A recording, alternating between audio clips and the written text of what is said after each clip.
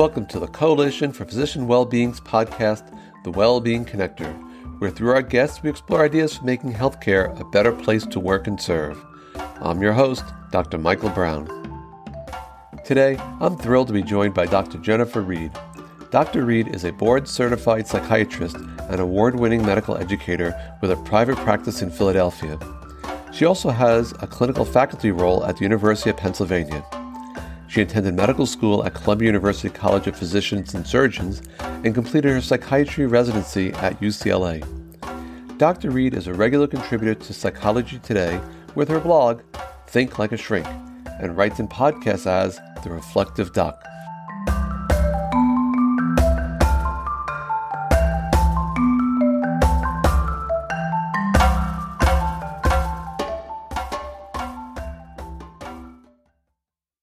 Thank you, Jennifer, for joining us today.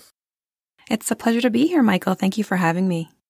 So I wanted to start. I noticed on your website, The Reflective Doc, you mentioned that I help professionals overcome burnout and move forward into fulfilling lives. So can you tell me a little bit about how you got into your current area of focus and what's the story there and how it progressed since then? Absolutely.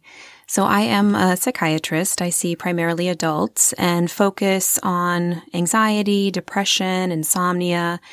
And I think secondarily, I also, or equally important, is that I grew up in a family of physicians. My maternal grandfather, and my father were both family medicine practitioners in rural North Dakota. My sister's a surgeon. My husband's a surgeon. Many of my close friends are physicians. And so it's sort of the combination of the clinical work that I do and helping people who are coming in feeling really overwhelmed, unmotivated, anxious, not sleeping well, not taking care of themselves. And frankly, a number of those patients that I see are physicians and our other healthcare providers. And so in combination, I find myself growing increasingly concerned about the mental health and burnout, different than depression, but both of those things that are at such high numbers among our healthcare colleagues. And I know also you've written about your experience during training in which one of your colleagues committed suicide. Can you speak to that and how that affected you? Yeah.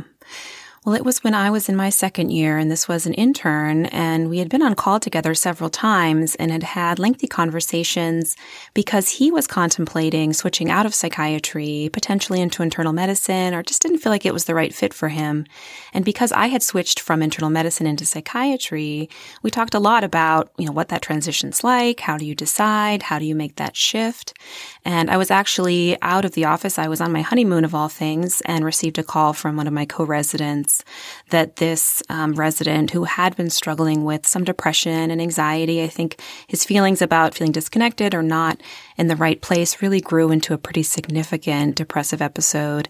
And he had unfortunately overdosed and was in intensive care. And eventually his family did withdrawal care. So, it was shocking and so sad. I mean, in a psychiatry residency, we certainly talked a lot about how we felt about it, our experience, and how we were coping. And I think what really struck me is meeting his psychiatrist and therapist who came to speak with us and just watching them and thinking, how on earth can you get through something so painful like this and keep going and come and face everybody? Is there self-blame involved? How are they coping? And I think that just really affected me in thinking about my practice going forward. What was I going to be able to do to maintain resilience in the face of my own patient losses or, negative outcomes, poor outcomes? And so it was a really powerful experience. I will never forget, some of those moments in listening to his psychiatrist speak. And so sad. And of course, there have been many recently prominent physician suicides. And every time I see that, again, that trauma all over again of how painful it is to lose one of our amazing colleagues. What did the psychiatrist say that you remember? She just said, he told me when he woke up, he was just in constant pain. It just hurt to exist. And I thought, wow, what a powerful way to describe how serious this was. And she said, we tried all of these different things. We really gave him our absolute best. And in some cases, that isn't enough. And in some cases, these illnesses become terminal, unfortunately. And I think just hearing her describe how he was feeling and thinking how someone who was such a star, he was such a lovely, lovely man, could think that there was no other choice but to make this decision because he was in such intense pain. I think it better help me understand how people can get to that place and try and find ways to intervene before, but knowing that as in all fields of medicine, the only physicians that don't lose patients are those that aren't in clinical practice. And so really trying to go forward with that in mind, but still trying to maintain, your concentration and compassion. Wow, what an experience, especially during your training. It must have really set the direction of your career in many ways. Yeah, no, absolutely. So now that you are in training and you're helping people, obviously some who are quite extreme, some who are let's say not as in as bad as shape.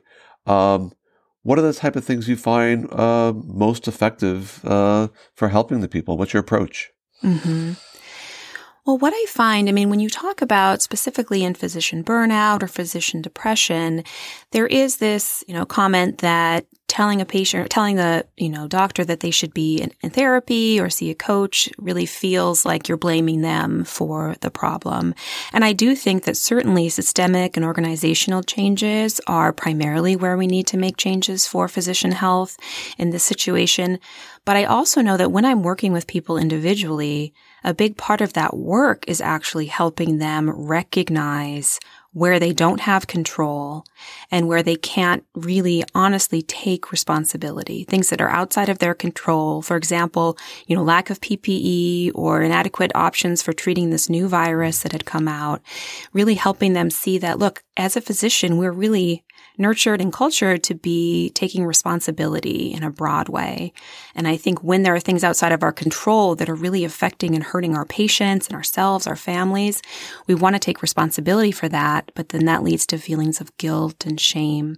So the work that I do is just the opposite in working with physicians, not saying this is your fault, you need to get better with therapy, but look, here are all the ways that what's going on around you has affected your ability to do your job at its best.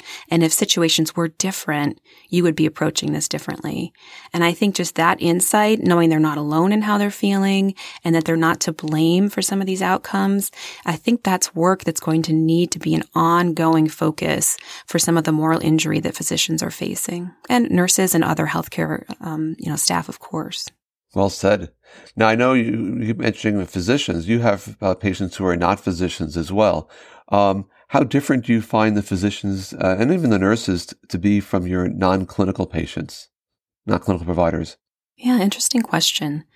I do think that this theme of responsibility comes up so often. I think that we, as physicians, like I said, take on so much responsibility and are much more quick to blame ourselves and to take both responsibility but also the blame for situations in a way that doesn't seem to be as common among other patients. Of course, I see it in people who are in non-clinical roles, but I think those who go into medicine have the sense that they're going in to really help people, to have their knowledge affect some positive change. And so I see them being really hard on themselves in some of these situations and getting to a point where it's very hard for them to take steps to care for themselves because they are so used to caring for those around them. I certainly hear this in particular recently from the mothers, the other women in my practice who really feel like they have to care for everybody, try and buffer their children from the pandemic stressors. And so I've really seen that there as well. But in particular, I think with physicians, it's very hard to help them move past the sense that they are at fault for some outcomes that are outside of their control. So what do you think the organizations in which these physicians work, what do you think they can do to help the situation? Yeah, well, that's the million-dollar question, right? I think if it were a simple solution that it could have been easily put in. I do think that one of the frameworks that really has shifted over time, I was talking to my father about this and thinking about my grandfather, is that the physician now really is an employee in so many different settings in a way that, does remove significant amounts of the autonomy. My maternal grandfather was the only physician in town. He made decisions. He was before Medicare, so he didn't have the governmental payments and things like that to think about. And now I think so many physicians, as we've had this consolidation of big healthcare systems, are employees. But I don't know that as we've brought over quality metrics from business and other industries, that we've necessarily brought over our kind of employee, support, our employee training, leadership training, executive coaching that is so prevalent in some of these other areas really hasn't necessarily been brought in. So I think even just a shift, which may be frankly forced by the younger generation who are coming in saying, look, these work conditions are just not adequate. Working 60 hours a week, which is more than the majority of other professionals in other areas, is just not something that's sustainable for me to also have my life. And I want to maintain some relationships and I want to have other experiences. So I do think that shifting to how do we retain employees, right? Looking to some of the other industries, how are they attracting and retaining top talent? Because as we have this mass resignation of physicians, nurses, and other healthcare providers, I think those remaining have to see that, look, they have to recognize the leverage they have and saying, look, this is not working and I can't just take on more and more work as we're losing people. I need to have some support and I need increased resources, right? Staffing shortages are rampant. They're certainly present in rural North Dakota where I grew up, but they're also present in urban areas and throughout the country. So I think, trying to optimize staffing, trying to recognize where the burden is being placed on physicians to do a lot of non-clinical work, EMR, for example, or other clerical work. I have physicians who are calling to try and get beds when they're, seeing patients in the ER and things are so hectic. So I think there are a number of different changes that can happen, but really trying to mobilize, us as physicians to recognize that we deserve to be treated as a valued employee. And we also need to have the staff be feeling good. If nurses and other healthcare providers are really struggling, it's a team sport. And so the whole team is affected, obviously. So I do think those are some of the areas that I've been thinking about. So what's the role of the physicians being involved, let's say having a seat at the table in this whole discussion, not just for their own well-being, but for the broader healthcare issues as well? Right. I think it's crucial because, every physician is a leader. You're a leader of your team, you're a leader of your practice, and we need to have those physician leaders saying, look, the electronic medical record may be optimized for billing or may be optimized for something else, but it's not optimized for the clinical flow or for me to actually see patients. That you're hearing more and more, even patients saying, I saw my doctor and all he or she did was just type on the computer the whole time, right? So really having physicians that are helping to optimize the electronic health record and see what are the ways that could actually work for clinicians. I think being able to say in real time, what are the challenges that we're facing in the clinical realm and what are some changes that can happen individually and in a really focused way for those particular challenges in particular settings, right? You're going to have different challenges across different healthcare systems. But we need to have a voice because physicians, we are, bright and hardworking and conscientious, and to really be present with administration, to be working together as opposed to being seen as an employee that's there for kind of a production line of RVUs. Very nice. And I know you've also spoken a little bit about preventive mental health, not just for physicians, but in general. Could you speak to that as well? Absolutely. I think there is discussion certainly about preventive health in general, but I think the absence of true preventative mental health discussions is important. When it comes to the difference between burnout and depression, for example, depression we see as a clinical disease with particular symptoms, and burnout more related to work-related stress or some specific environmental-related stress. And so I think looking across these different aspects and trying to see what are the areas that are really starting people down the path toward, as I said earlier, the shame or guilt of some of their challenges, the sort of internalization of some of the difficulties, for example, in psychiatry. There is such a bottleneck in inpatient beds and then a bottleneck from inpatient beds to a step down, partial hospitalization. And so you have people who are either boarding in the emergency room or are sent home with inadequate outpatient support. And therefore, then you have physicians and other people struggling with this moral injury of making choices they know are not helpful for the clinician, for the patient. We also have families who are trying to cope with very ill loved ones and family members, and they don't have training to care for for these providers. And we also have, the police force and other, criminal justice who are trying to be more involved than they likely want to be with people who are in an acute mental health crisis. They're doing their best and they're increasingly going through different trainings and getting support, but it's just nowhere near what we need to have available with mobile crisis units and things like this. So I do think looking back to the very beginning and starting to see what's getting people down this path, right? What are some of the experiences, even something like insomnia? It's such a huge issue. So many people struggle with sleep. And yet I'm always surprised how little people know about just how we can make those changes. Maybe they're on a medication for years to help their sleep, but that's not actually targeting the sleep issues. Similar to being on something like Xanax for panic disorder for years and years, you're not actually able to get better. You're just using the medications to decrease those symptoms, but it really puts people in a place where over the long term, they can really have worsening symptoms and become, clinically depressed or struggling with severe anxiety. Well said. As a physician, I'm sure you have your stressors, as all practicing physicians have their stressors. But I hear such a passion for what you do. Where do you get your energy? Well, I think, as my father would always say, there is just nothing like being a doctor. There's nothing like that doctor-patient relationship. And he had even left medicine when he was in his training because he had had a family emergency and ended up being able to come back into medicine and felt so grateful and was always really emphasizing that throughout my life. Like what a privilege it was that these individuals are sharing with you their, most intimate moments, their fears, their physical pain that they're in. And I think that's how I really view this, is that it's such an honor and a privilege to be able to sit with someone in a room or on telehealth for that matter and really have them open up to me and allow me to step in and try and help them with the training that I have available. I just think it's such a powerful connection. And I wish that there were more ways for us to have the time that we really want to have with patients. I know my grandfather would sit by the bedside when someone had a heart attack. He couldn't do that much, honestly, but he could really connect and listen and talk with the patient. And he had, so much time. And I think time is really missing from our doctor-patient encounters. So this is why I'm passionate in trying to help other physicians create the kind of experiences that, my father had in his years and that I've had as a provider. I've also noticed sometimes that people sometimes get energized who are working hard by taking on something additional. And in your case, you've taken on this writing and communication role. Can you tell us about how you started doing that and how that fits in with everything you're doing? Yeah, absolutely.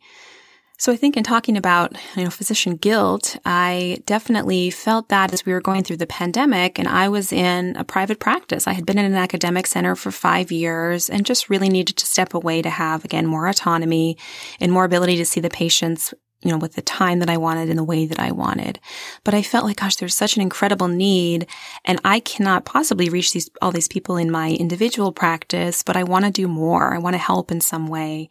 And so I did start doing some writing as far as a blog and also submitting different work to places like Doximity, where a lot of physicians read these articles. And I also started my podcast, the Reflective Doc podcast, where I actually interview people out there who are in healthcare, therapists, coaches, other providers, to sort of find out what they're up to and really hear kind of practical help for individuals who might be listening. I wanted to try and bring kind of this ivory tower academic information to, thinking about my small town and thinking about people who were still living there and had so little access to care. So I love that there's this ability for everyone to access the podcasts, ideally for free. There are a lot of streaming sites, so hopefully they're able to do so. But it's an option for them to learn a little bit about what I talk about with my patients every day in practice. They don't have to come in and see me in person. They can just listen on the podcast and really learn some of these different strategies and try and get evidence-based information, accurate information about mental health, mental illness, and treatment options. And how do you choose your topic and guests? I think in part I am a perpetual student. So it is often things that I'm really interested in learning about or that I'm hearing a lot from my patients being interested in or just comes up in my family. There's been so much discussion about medical marijuana and cannabis. And I heard a terrific talk from a clinician at Columbia. And so reached out to her and brought her on to talk about, the different challenges of cannabis and trying to use that for different, anxiety or insomnia. Brought someone on to talk about psychedelics and their use in mental health treatment. Had someone come on and talk about medical malpractice and what it's like as the individual provider to go through a malpractice suit. And she's now helping people who are trying to go through this themselves. And so in many cases, these people have had experiences with this area or maybe even their own personal challenges, and they're shifting over and now sharing that expertise and information more broadly. So that's what I'm trying to give a microphone to is people who said, you can get through this. I got through this. Here's how I did it, or here's what I've learned. Let me share it with you. And it's a really meaningful way to connect with some of my colleagues around the country. Wonderful. And you mentioned some of these had to do with the malpractice, but on topic of burnout and things of that nature, are you doing more work in that regard, or is that the direction you're going, or where do you think it's going? Yeah, I think a number of my listeners are other physicians. I certainly had such a pouring out of interest after that malpractice discussion, for example. And a lot of my writing lately has been on physician burnout and just guilt and shame. I did recently have a piece in Doximity that just basically said, my fellow physicians, this is not your fault. Like, you didn't create the circumstances that led to this pandemic or led to the numbers of, lost patients that we've had throughout it, some of the shortages we've had, some of the challenges we've had. And so that's really where I've been putting some writing out is how do we help, like I said, help physicians see that it isn't, entirely their fault that these things are happening. I am trying to work on a book. I've worked with primary care and family medicine departments and have done sort of a general psychiatry overview. And so I'm working on trying to create kind of a low-key, easily read book that can just help some of the providers who are really overwhelmed right now by individuals with mental health concerns. So if that helps them just a little bit in knowing how to manage some of those common complaints, maybe I can help them not feel so overwhelmed and eventually so burned out. We talked a bit about what organizations can do to help in terms of helping the physicians. What can you say about maybe society or policy-wise? Is that something you've thought about as well? Absolutely. I think that one important thing is really looking at mental health access. And this is also something I really feel passionately about, in part because, again, where I grew up, my father always said it was so hard for him to get good psychiatric treatment or referrals when he was in practice, and really saw what kind of outcomes that led to. Our mental health, our thoughts, our feelings, our psychiatric illnesses affect our management and our response to treatment in all other areas of medicine. So I do really think that increasing access to well-trained psychiatrists, psychologists, other mental health professionals, whether it's on, in the outpatient clinic, whether it's in practice like I am, or consulting within these clinics. I've been embedded in a family medicine clinic and helped the residents with each patient. They could present something to me if they were a little confused, or they often would make the joke that it's sort of like a recipe. You do a little of this medication and a little of this one.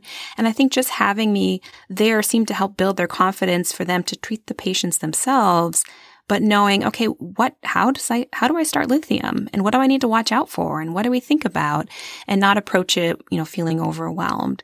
So I think mental health access, I think coming up with new ways for psychiatrists to be collaborating with providers across the industry. If there is a shortage, how do we best spread people out to affect the most positive change?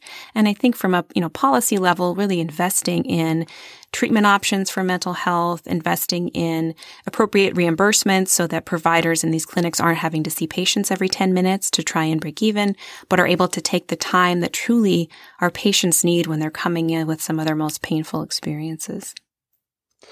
I'm listening to you talk, and it's so interesting that you have a very broad experience. And you mentioned you grew up in a medical family, and you're in a medical family with a spouse that's medical.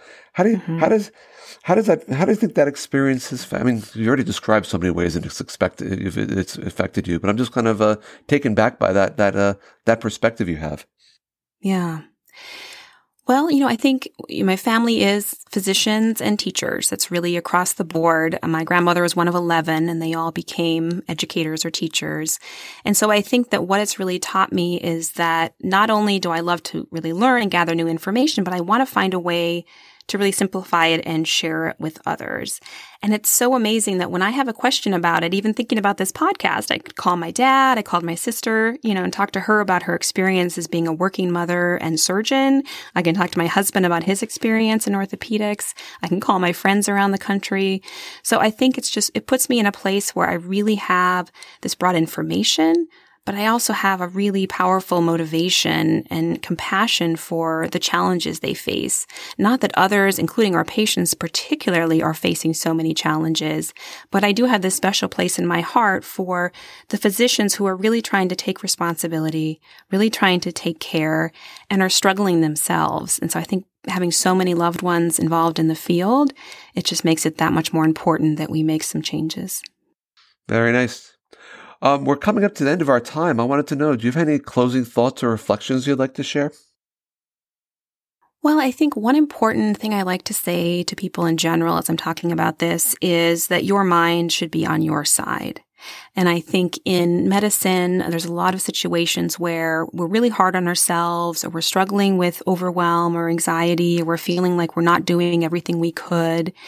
And really, working with a psychiatrist or a coach or a therapist, again, is not saying you can't handle this, you need to fix yourself. It's saying, okay, how can we help you view this in a way that's empowering and energizing and allows you to be able to do the things that you probably wrote about in your medical school application, right? What are the ways you truly want to affect change? And that can look so many different ways. It can be clinical, it can be non-clinical, like really broaden our options to be able to affect change and make positive movement in overall population health and population mental health. Well, very nice. Well, I want to thank you, Jennifer, for joining us today. You're covering a lot of material and you have wonderful experiences, and thank you for sharing it today with our audience. Well, thank you so much for having me. I love talking about this. It's so important, and I'm happy to talk further if anyone has questions. Well, that's our show for today. I want to thank Dr. Jennifer Reid for joining us today and for sharing both her insights and personal stories.